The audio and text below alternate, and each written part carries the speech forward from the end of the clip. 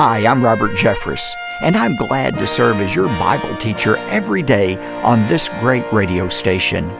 On today's edition of Pathway to Victory. And it is that final great world leader and his assistant who will play a role in his ascent to power that is the focus of our chapter in Revelation today. If you have your Bibles, I want you to turn to Revelation chapter 13 as we look at the Diabolical Duo, the antichrist and the false prophet. Welcome to Pathway to Victory with author and pastor Dr. Robert Jeffress. You know, at this very moment, evil forces are working behind the scenes to bring about total destruction. And in the final years of Earth's history, Satan will receive some additional help from two key individuals. Today on Pathway to Victory, Dr. Robert Jeffress explains who the Antichrist and the false prophet are and what they'll be doing during the tribulation. Now, here's our Bible teacher to introduce today's message. Dr. Jeffress? Thanks, David, and welcome to this midweek edition of Pathway to Victory as we continue our study called Final Conquest. Now, before we open our Bibles to Revelation chapter 13, I'm pleased to remind you about our upcoming Pathway to Victory cruise to Alaska, June of 2024. Our ship departs from the world-class port of Vancouver, British Columbia, and for 7 days we'll explore the majesty of Alaska together. We'll also enjoy the music of Rebecca St. James and Michael O'Brien and the comedy of Dennis Swanberg. I'll be teaching from God's Word along the way as well. Go to ptv.org and take time to look at the itinerary and also reserve your premier cabin location while there's still time. Again, this is the Pathway to Victory Cruise to Alaska, June 15 to 22nd, 2024. Well, my latest book on prophecy is hot off the presses, and it's been decades in the making. Seriously, my study about the end times began in high school and continues to this day. The result is a brand new book that answers 5 very common questions about God's timeline for the future. My new book is titled Mysteries of the End Times.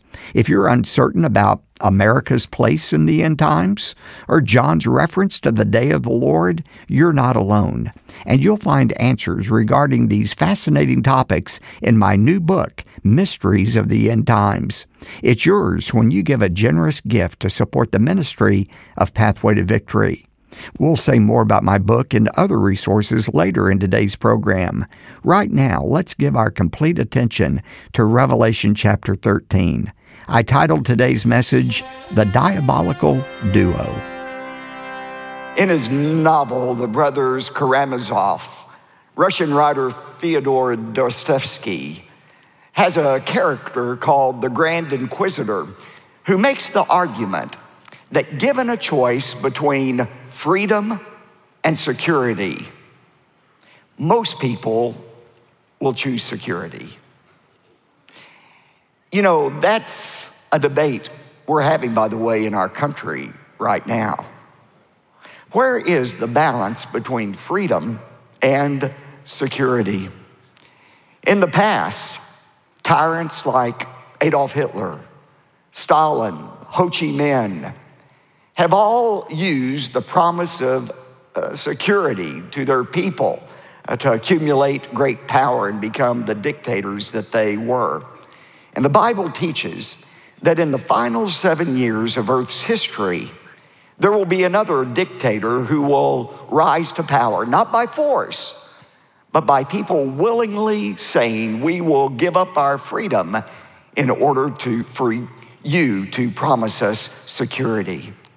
And it is that final great world leader and his assistant who will play a role in his ascent to power that is the focus of our chapter in Revelation today. If you have your Bibles, I want you to turn to Revelation chapter 13 as we look at the Diabolical Duo. Revelation chapter 13. The last time in chapter 12, we looked at the dragon, Satan, and the role that he plays in the Great Tribulation. And now in chapter 13, we look at the other two members of that unholy trinity, the Antichrist and the false prophet. Let's first of all look at the beast who comes out of the sea, the Antichrist. And before we look at the text, let me just make 3 observations about the Antichrist that might dispel some common misconceptions you have about him. First of all, in fact, he will be accepted by the mass of people, not rejected. Secondly, he will be attractive, not repulsive. And thirdly, he will be extraordinary, not ordinary. He will be unlike any leader this world has ever seen. Someone has written about the Antichrist, everything about him will be extraordinary. He will possess the eloquence of Abraham Lincoln, the charm of John F. Kennedy, the wit of Winston Churchill, the military genius of Napoleon, the vision of Martin Luther King Jr., and the intelligence of Albert Einstein. Now, with that introduction, let's look at the Antichrist, his characteristics mentioned in verses 1 to 4. And the dragon stood on the sand of the seashore. Remember the dragon, Satan. And then I saw a beast coming out of the sea, having 10 horns and 7 heads, and on his horns were 10 diadems, and on his heads were blasphemous names. And the beast which I saw was like a leopard, and his feet were like those of a bear, and his mouth like the mouth of a lion. And the dragon gave him his power and his throne and great authority. I saw one of his heads, as if it had been slain, and his fatal wound was healed. And the whole earth was amazed and followed after the beast. They worshiped the dragon, Satan, because he gave his authority to the beast, the Antichrist. And they worshiped the beast, saying, "Who is like the beast, and who is able to wage war with him?" Will you notice the 4 characteristics John mentions of this Antichrist? First of all, he is empowered by Satan. The picture is the dragon. Satan is standing on the seashore, looking out over the sea. And just like a magician waving his hand over a hat and then pulling out a rabbit, you find Satan, in a sense, waving his hand over the sea, and out of it comes this horrible beast, the Antichrist. He is empowered by Satan. Secondly, he will be a Gentile. He'll be a Gentile. How do we know that? The sea in Scripture always represents the Gentile nations. In Daniel 7, Daniel talks about the sea of humanity, and out of the sea came 4 Gentile nations: Babylon, Medo-Persia, Greece, and Rome. He will be a Gentile. Thirdly, he will be a powerful ruler. He's described as having 10 horns. Horns were always symbols of strength in the Bible. And these 10 horns represent most probably the 10 final world nations over which the Antichrist will preside, and he will amalgamate them into one world empire under his reign.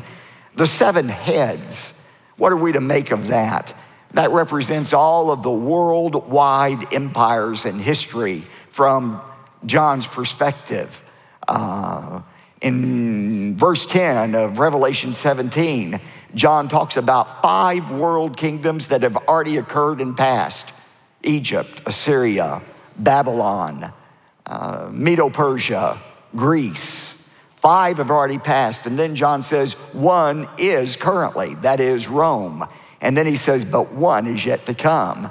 That kingdom that is yet to come is the revived Roman Empire, the 10-nation confederacy over which the Antichrist will preside. He is powerful.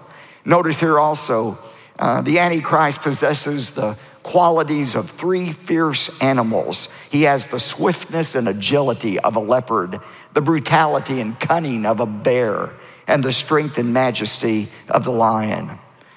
What are his activities? What will he do here on earth? I want you to notice 3 activities verses 5 to 8 describe. There was given to him, that is the Antichrist, a mouth speaking arrogant words and blasphemies, and authority to act for 42 months. How long is that? 3.5 years was given to him. And he opened his mouth in blasphemies against God, to blaspheme his name and his tabernacle, that is, to those who dwell in heaven. And it was given to him to make war with the saints and to overcome them. Verse 8, all who dwell on the earth will worship him, everyone whose name was not written from the foundation of the world in the book of life of the Lamb who has been slain. Notice his three activities. First of all, the Antichrist will not be fearful to blaspheme the name of God. He will claim to be God himself, and he will say horrible things about the true God.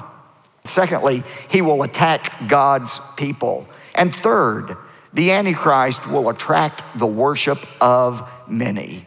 Now that is the Antichrist.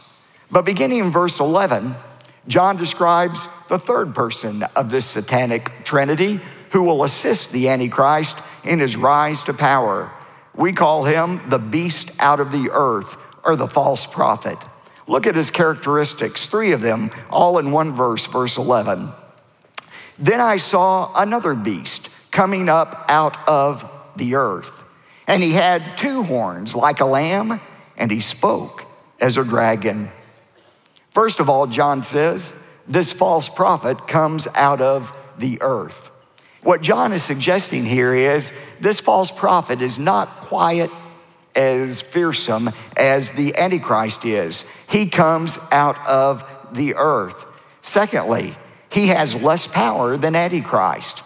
The Antichrist had 10 horns. This false prophet has 2 horns, 2 symbols of power. He has less power than the Antichrist. Thirdly, he speaks deceptively. He has 2 horns like a lamb. A lamb is warm and fuzzy and cuddly. Everybody likes a lamb. He will have that appearance to people. He will speak very smoothly in an appealing way, and therefore attract many people to follow him and therefore follow the Antichrist. He's like a lamb, but make no mistake about it, he speaks like the dragon. He speaks for Satan himself, which is why he is called the false prophet in Revelation 16:13. Everything he says is a lie. How does he assist the Antichrist? When you put this chapter together with the other chapters we're going to study in the future, it may look something like this. At the beginning of the 7 years of tribulation, as the Antichrist ascends to power, the false prophet is a primarily religious figure who presides over an apostate church. Revelation 17 calls that apostate church the whore of Babylon. Pretty descriptive, isn't it? We'll talk about that when we get to Revelation 17. However, halfway through the 7 years, when the Antichrist plants himself in the temple in Jerusalem and breaks his peace covenant with Israel, at this point, this false church is destroyed by the Antichrist himself. He decides he doesn't need this false religion. And the false prophet, instead of being the head of the church, now moves over into the political realm for the final 3.5 years of Earth's history. What are the activities of the false prophet? What will he do? Look at verses 12 to 18.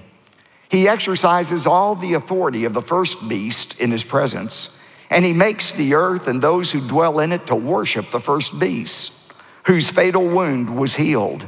He performs great signs so that he even makes fire come down out of heaven to the earth in the presence of men. And he deceives those who dwell on the earth because of the signs which it was given to him to perform in the presence of the beast, telling those who dwell on the earth to make an image to the beast, who had the wound of the sword and has come to life. And it was given to him to give breath to the image of the beast, the Antichrist, so that the image of the beast would even speak and causes many who does not worship the image of the beast to be killed. And he causes all, the small and the great and the rich and the poor and the free men and the slaves, to be given a mark on the right hand or on their forehead. And he provides that no one will be able to buy or to sell except the one who has the mark, either the name of the beast or the number of his name. Here is wisdom. Let him who has understanding calculate the number of the beast, for the number is that of a man, and his number is 666. I want you to notice the activities of this false prophet. First of all, he will induce people to follow after the Antichrist. Secondly, he will be able to perform miraculous signs. But perhaps the greatest sign he will be able to perform is this. He will order that an image be made of the beast and placed in the temple in Jerusalem. And the beast will appear to come to life and be able to speak and be able to actually give orders to kill those who do not worship the beast. Whoever refuses to worship the beast during this period of time will be killed. The third activity of the false prophet will be this. He will restrict commerce to those who do not worship the Antichrist. Look at verse 16. And he causes all, the small, the great, the rich and the poor, and the free men and the slaves to be given a mark on their right hand or on their forehead. And again, the word all doesn't mean every human being alive. Some will refuse to take the mark of the beast. But by all, he's simply saying all classes of humanity. The rich, the poor, the free, and the slaves, all classes will be given a mark on the right hand or on their forehead. And he will provide that no one will be able to buy or to sell except the one who has the mark, either the name of the beast or the number of his name. In order to be able to buy necessities for yourself, your family, gas for your car, electricity for your home, food for you and your family, you'll have to have this mark either on your hand or on your forehead. Now, you've read or heard countless speculations about how that's going to happen, a microchip, some other way to identify that you are a legitimate purchaser. If you did not worship the beast, you had no ability to buy food for yourself or for your loved ones. My friend Erwin Lutzer writes about this choice between security and freedom. He says, after the fall of the Berlin Wall, a cartoon appeared in a Russian newspaper picturing a fork in the road. On one path was labeled freedom. The other path was labeled sausage. As we might guess, the path to freedom had few takers. The path to sausage was crowded with footprints. When given a choice, most people probably will choose bread and sausage above the free market and individual liberties. The Bible says that in these final 7 years, those who are alive will have a choice to make. One choice is to refuse the mark of the beast, to experience the horror of starvation. That's one thing. But can you imagine watching your children, your grandchildren starve to death because you're not able to provide food for them? One option will be to worship Christ and refuse to take the mark of the beast. The other choice is to take the mark of the beast and experience the wrath of the Lamb for all eternity. Amazingly, most people will choose to take the mark of the beast, to fill their stomachs rather than care for their eternal souls. Verse 18, John says, here is wisdom. Let him who has understanding calculate the number of the beast, for the number is that of a man, and the number is 666.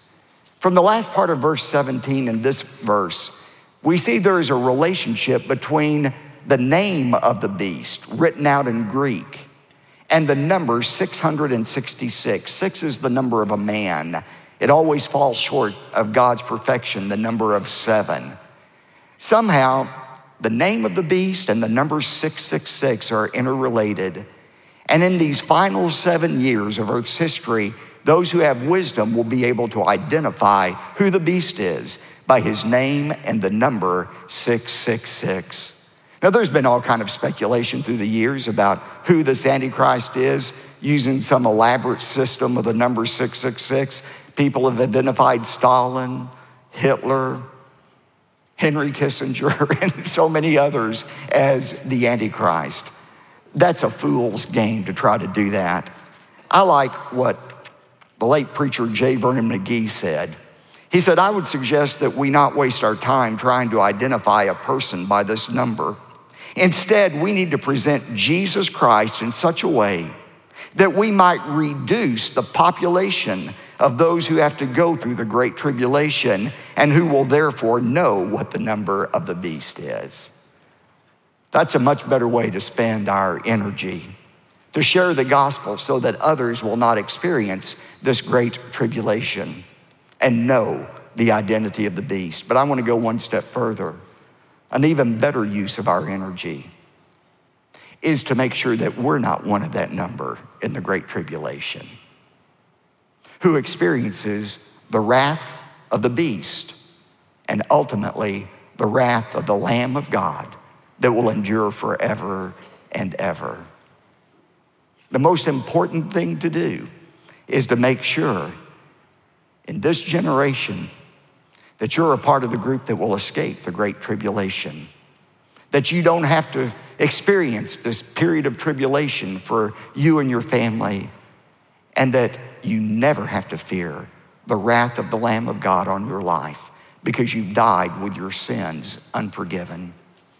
I close today by going back to 2 Thessalonians chapter 2, verses 11 and 12. For this reason, God will send upon them a deluding influence so that they will believe what is false, in order that they might all be judged who did not believe the truth, but took pleasure in wickedness. And for what reason did God send this deluding influence? Verse 10 says, because they did not receive the love of the truth so as to be saved. Please listen to me. I don't understand this, but I know it and I've seen it in 40 years of ministry. It is possible to say no to God once too often. It is possible to so harden your heart against the gospel or just to neglect the gospel so many times that you reach a point where you are not able to believe. Where instead of offering you grace, God offers you judgment instead. Don't ever say no once too often.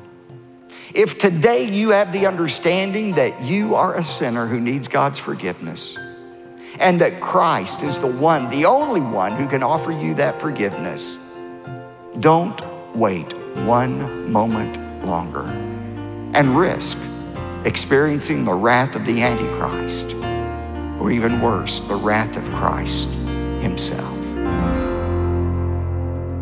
Ignoring the warnings in the book of Revelation bears serious consequences, and it's my prayer that you will say yes to the call of Jesus today. In closing, let me explain that today's original sermon includes far more teaching than we had time to share on this program. In a moment, David will explain how you can receive the unedited collection of this study of Revelation called Final Conquest. In addition, I'd love to send you my latest book on Bible prophecy. I gave this one the title, Mysteries of the End Times, 5 little-known truths about God's plan for the future. I wrote this exclusive book in response to 5 common questions I receive about prophecy. One chapter is titled, The Mystery of America in the End Times. Another chapter is about the mystery of the Tree of Life. There are 5 chapters in all, and I want to send you a copy right away. Again, my book is called Mysteries of the End Times, and it's yours when you give a generous gift to support the ministry of Pathway to Victory. Let me add this closing word. I truly believe God gave me this teaching on His final conquest for such a time as this, because it's very obvious that in light of the growing tension around the world, we are sensing the birth pains that precede the Lord's coming again. Your support of Pathway to Victory will be used to keep our ministry strong for you, your family, and for listeners and viewers around the country. So, thanks for your generous financial support today. David? Thanks, Dr. Jeffress. Today, when you give a generous gift to Pathway to Victory, you're invited to request a copy of Mysteries of the End Times, the brand new book by Dr. Robert Jeffress. Here's our phone number, 866-999-2965, or go to ptv.org. And when your gift is $100 or more, we'll also send you the complete CD and DVD teaching sets for this month's series on the book of Revelation. In addition, you'll receive a copy of the best-selling book by Dr. Jeffress titled Final Conquest. To request these resources, call 866-999-2965 or go to ptv.org.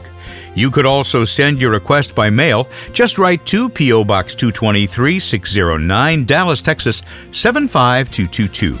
Again, that's P.O. Box 223, 609, Dallas, Texas, 75222. I'm David J. Mullins. The first time Jesus came to earth, he brought salvation to all who would believe. But the next time Jesus comes to earth, he'll bring judgment to those who reject him. Hear a message called God's Terrible Swift Sword. That's Thursday on Pathway to Victory. Pathway to Victory with Dr. Robert Jeffress comes from the pulpit of the First Baptist Church of Dallas, Texas.